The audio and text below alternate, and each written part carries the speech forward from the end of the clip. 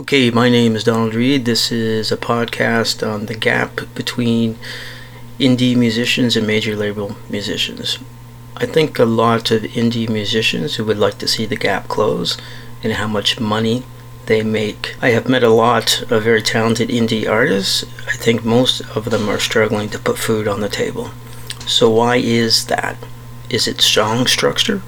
Verse, chorus, bridge, chorus, intro, verse, chorus, breakdown, verse, chorus, bridge, chorus, outro? Is it society's expectations that the big wheel is a sign of success, so society buys more record label artists because that's programmed into our subconscious?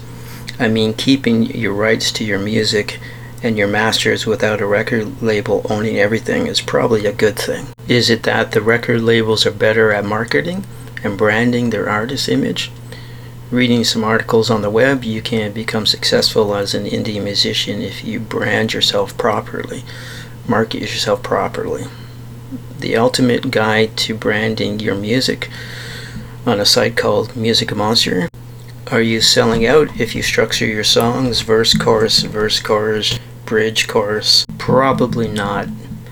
If you can do that and keep your rights and feed yourself, I think it's a good thing. Should royalty collection agencies like SOCAN take measures to try and close the gap? Well, I think so. Is it because of home studio quality? No, you just need some plugins like Abbey Road Studio 3 at waves.com, like $50, and it simulates the room sound of a professional acoustically treated studio.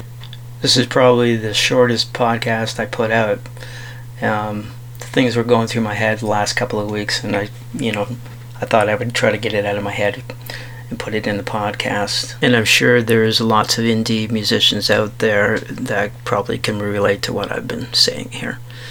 So anyways, all the best in your indie success, and I hope that you become successful as an indie artist. This is Donald Reed signing off. Take care, bye.